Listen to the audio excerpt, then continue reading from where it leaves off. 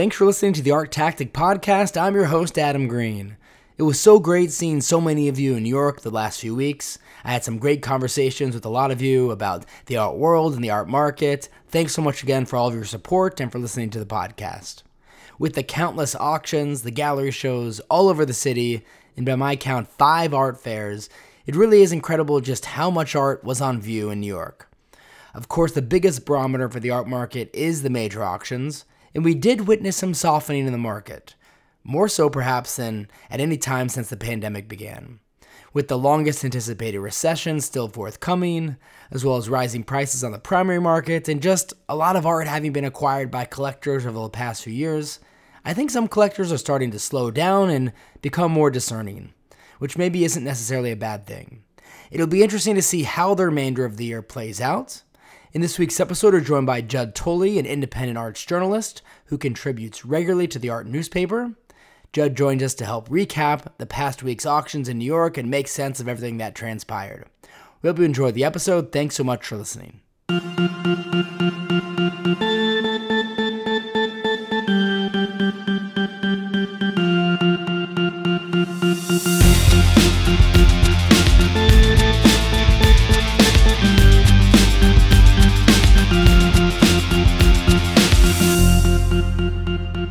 Judd, it's great having you on.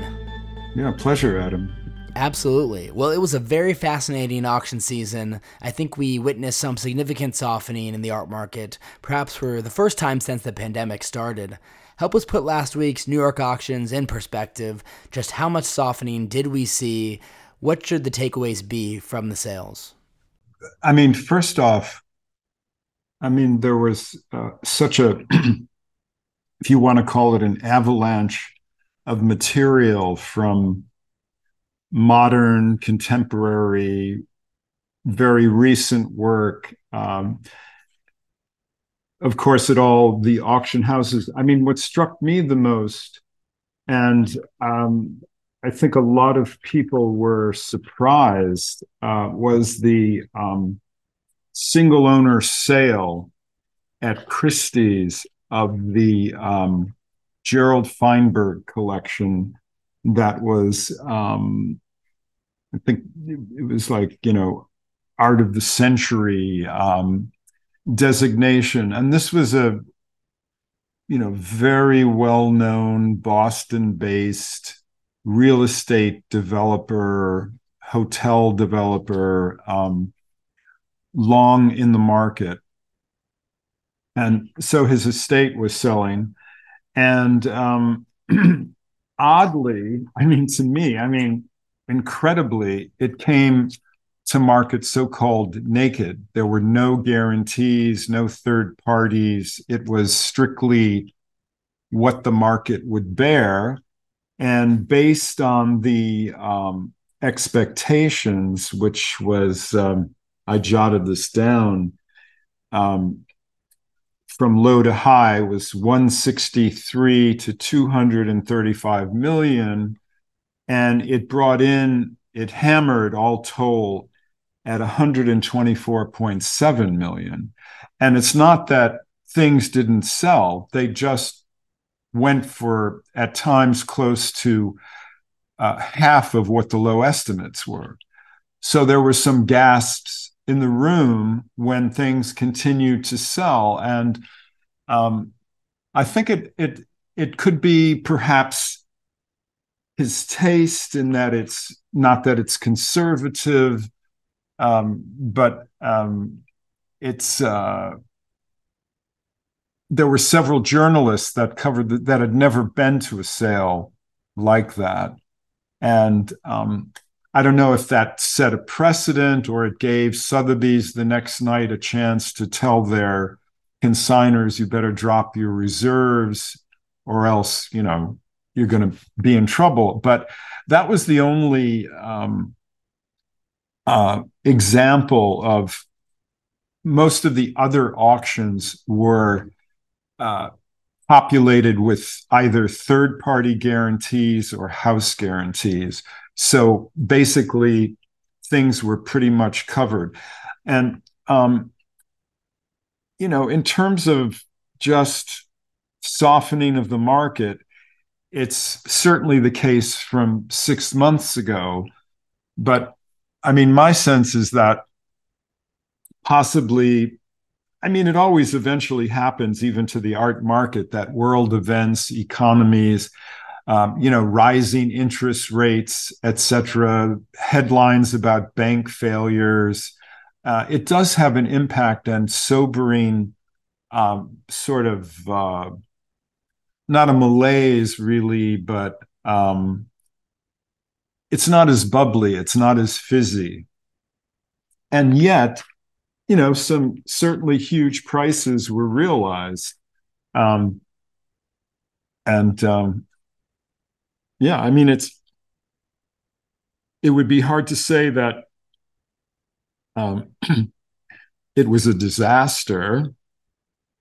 I think it's more like even pushing to, is it a correction? We'll see, down the line in November what happens, what comes up, who's selling. But in a season like this might give pause to potential consigners when they're not estate driven and they have to sell because they have to pay estate taxes or whatever, or these sort of emergency,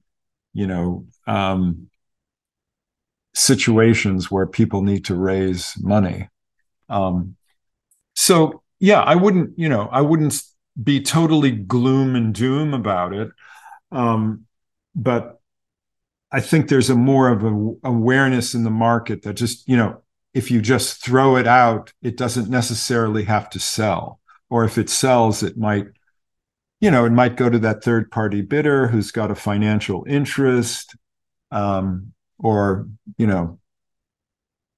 and the like. And I think also, and this is always, as the market post pandemic, post, people getting back into some kind of groove, I think there's a bit more, maybe, if you want to call it, smartening of different collectors, being more picky. But again, just, like a tsunami of material. I mean, one perhaps good indication of, and the sale did fine, but it was Sotheby's Now evening auction that kicked off their contemporary. And, that's usually where half of the lots would be just very young or less seasoned in the auction world artists that would get 5 times what the low estimates would be.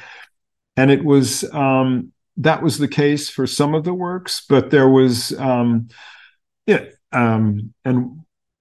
one of the major lots, a Nara painting, was withdrawn at the 11th hour, and that had a $12 to $18 million estimate. So, I mean, it's just, you can't, the other, I think, pretty notable thing, which has been going on now for several seasons, and I don't even know the best way to describe it, but certainly artists of color and women artists, again, there was a lot of intense bidding on certain lots. And, not that you're, making those descriptions like somebody's from, Serbia or something like that. But, it's pretty evident that there's a kind of catching up moment in the market. You see it in museums, you see it in galleries in terms of representation. And, and that's, it's a great thing. But the top lot at again, this Now evening auction was the Kerry James Marshall piece, untitled work called Mask Boy. And while I'm just jumping around, the top lot, and it was actually the most expensive work, I believe, of the 2 weeks, was at Christie's 21st 21st Century Evening Sale. And that was a Basquiat painting that came in at 58 million hammer, 67.1 million with fees. And it was a painting from 1983 called El Gran Expect. Well, I can't pronounce it anyway.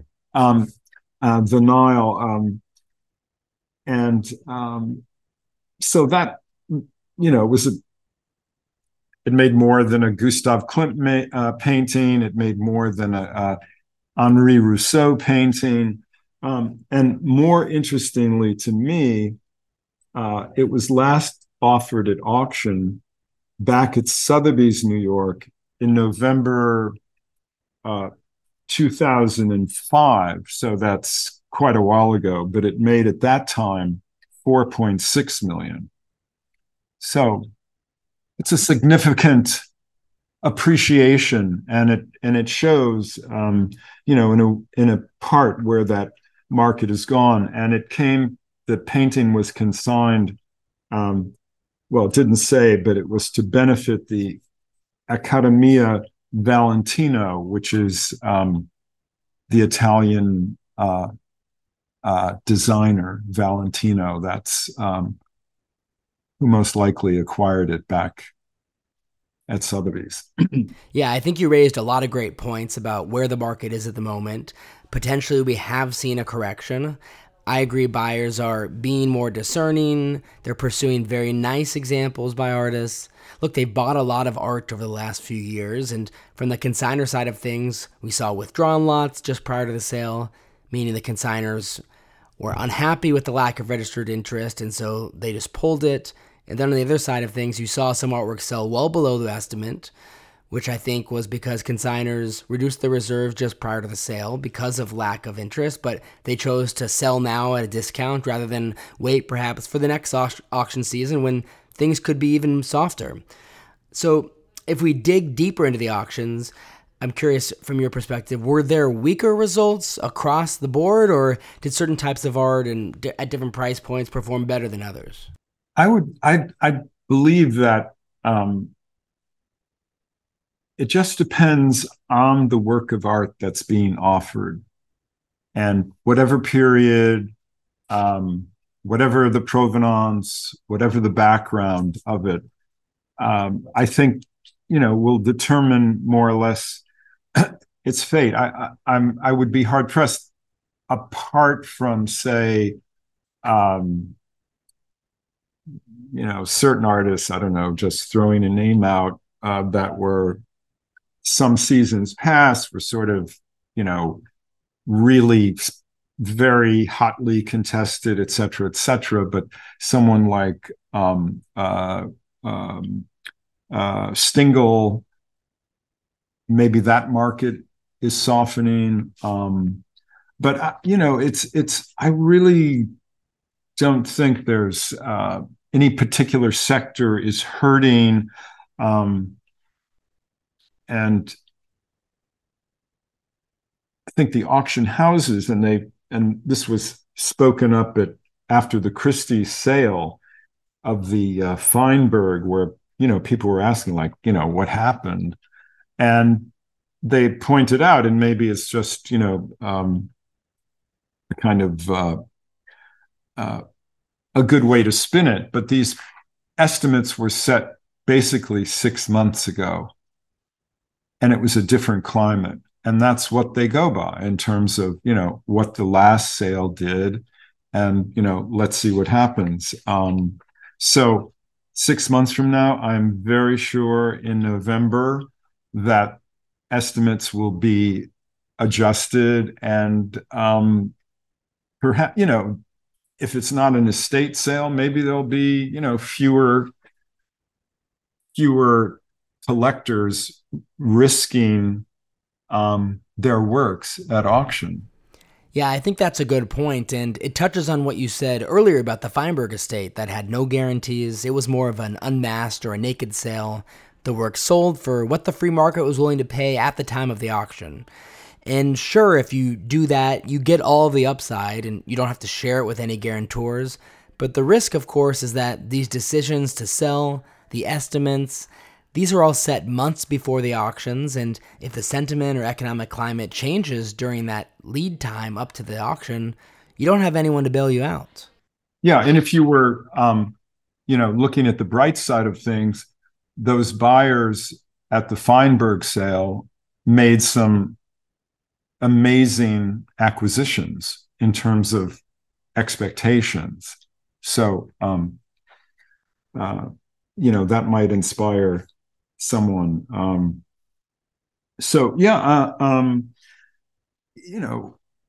There was a Picasso that bought in at Christie's, a high estimate Picasso, but Giacometti, Gustav Klimt, Vincent van Gogh, Monet,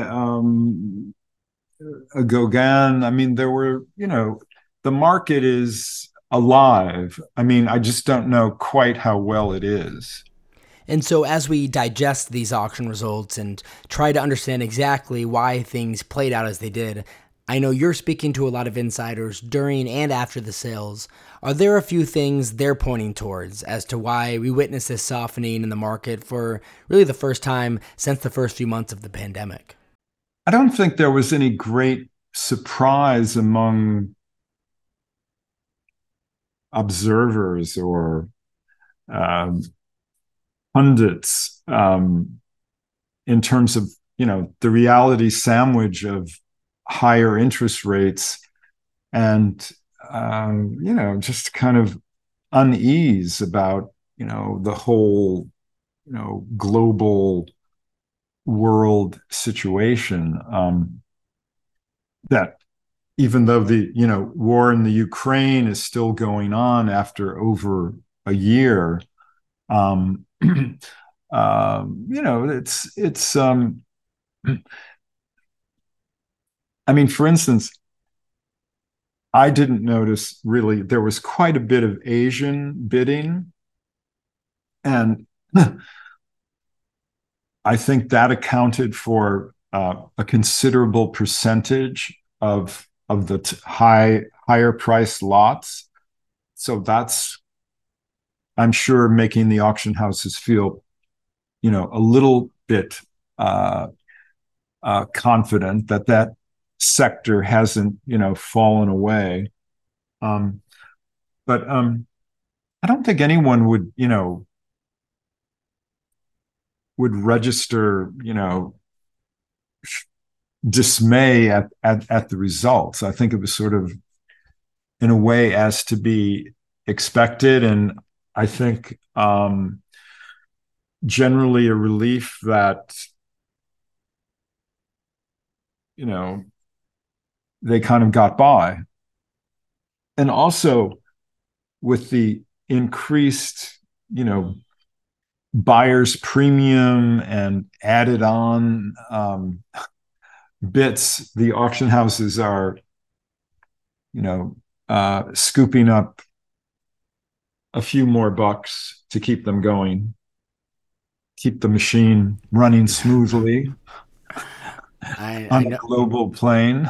I noticed that they like to tick up 1% here or there every so often, and it's extraordinary, really. It really is. So, as a veteran art journalist, you've witnessed several market cycles. Obviously, you're not a fortune teller, but do you have any sense as to what comes next, usually after a soft sales season like we just experienced? For sure, sellers are going to be, I think, more cautious coming into the fall, especially those holding, high value works.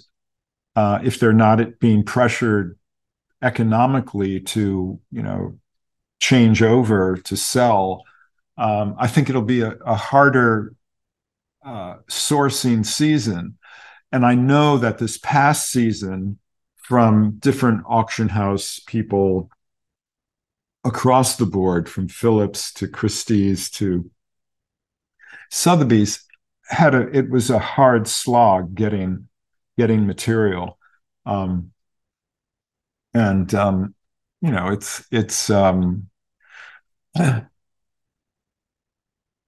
know it, when in 2009, right after the crash of the fall of 2008, um, there was the auction houses lost tons of money because they had put in guarantees again, before the market had its big correction, and that had a big impact on their outlook going forward. In other words, that's when third-party guarantees really accelerated, and the auction houses stepped back from just putting out tens of millions of dollars in standalone house guarantees. And going further back, because I could go quite far back in the 19 after the big boom of the late 80s in 1990, and then in 1991 the market cratered, and in a much more significant way than anything that we've seen just recently. So I think it's a different ball game really now. I mean, it's very precise in terms of the way the houses choreograph their sales, and maybe there'll be less material, and it's just dependent on estates, like the Cy Newhouse. I mean, that's another good example, actually. This last round, the masterpieces from the Cy Newhouse collection, that was at Christie's. It did okay, but there weren't any fireworks, and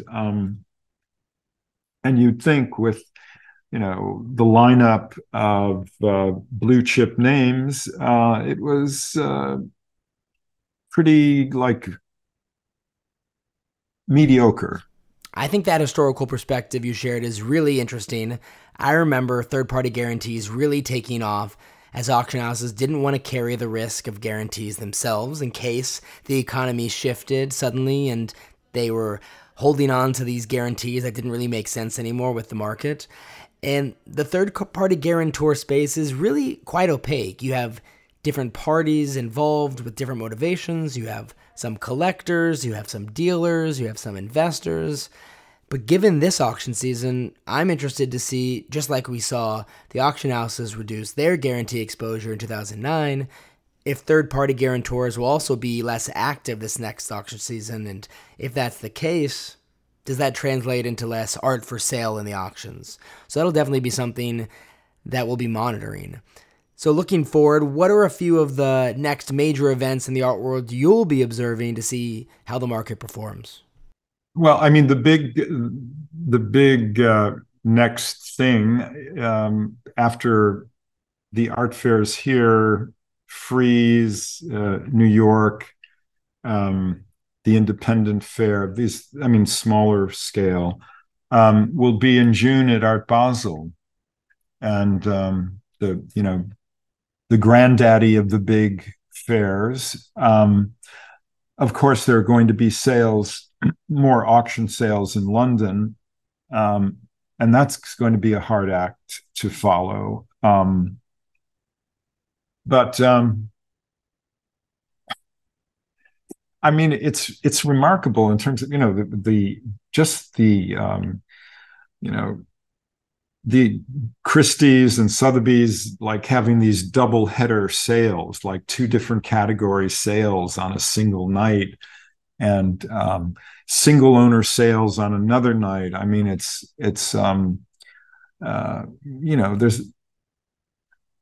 pretty crowded, and I think there's a sort of that sort of has that possibility of causing just kind of fatigue of just trying to kind of get a sense of all of it. Judd, thanks so much again for coming onto the podcast and helping us make sense of all of the auctions that occurred these past few weeks in New York. If our listeners don't already, they should make sure to read Judd's writings in the art newspaper and wherever else you're publishing. You can also check out Judd's website where you can see all of his writings and everything else he's up to. That's juddtully.net. And where can we find you on social media? Well, not so much, but Okay. at Judd Tully. But if I could make one plug, yes, for please. my documentary film, The Melt Goes On Forever, The Art and Times of David Hammons, is playing at its final week now at Film Forum in Soho, and will be moving on to Santa Monica on June 2nd. And that's a documentary film about the great artist, Mr. Hammons. Absolutely. Well, we'd love to have you back on the podcast in the future to really talk more in depth about Hammond's career and the documentary and his life. Such a important and mysterious artist. Judd, thanks so much again for coming on. We really appreciate it. Thanks, Adam.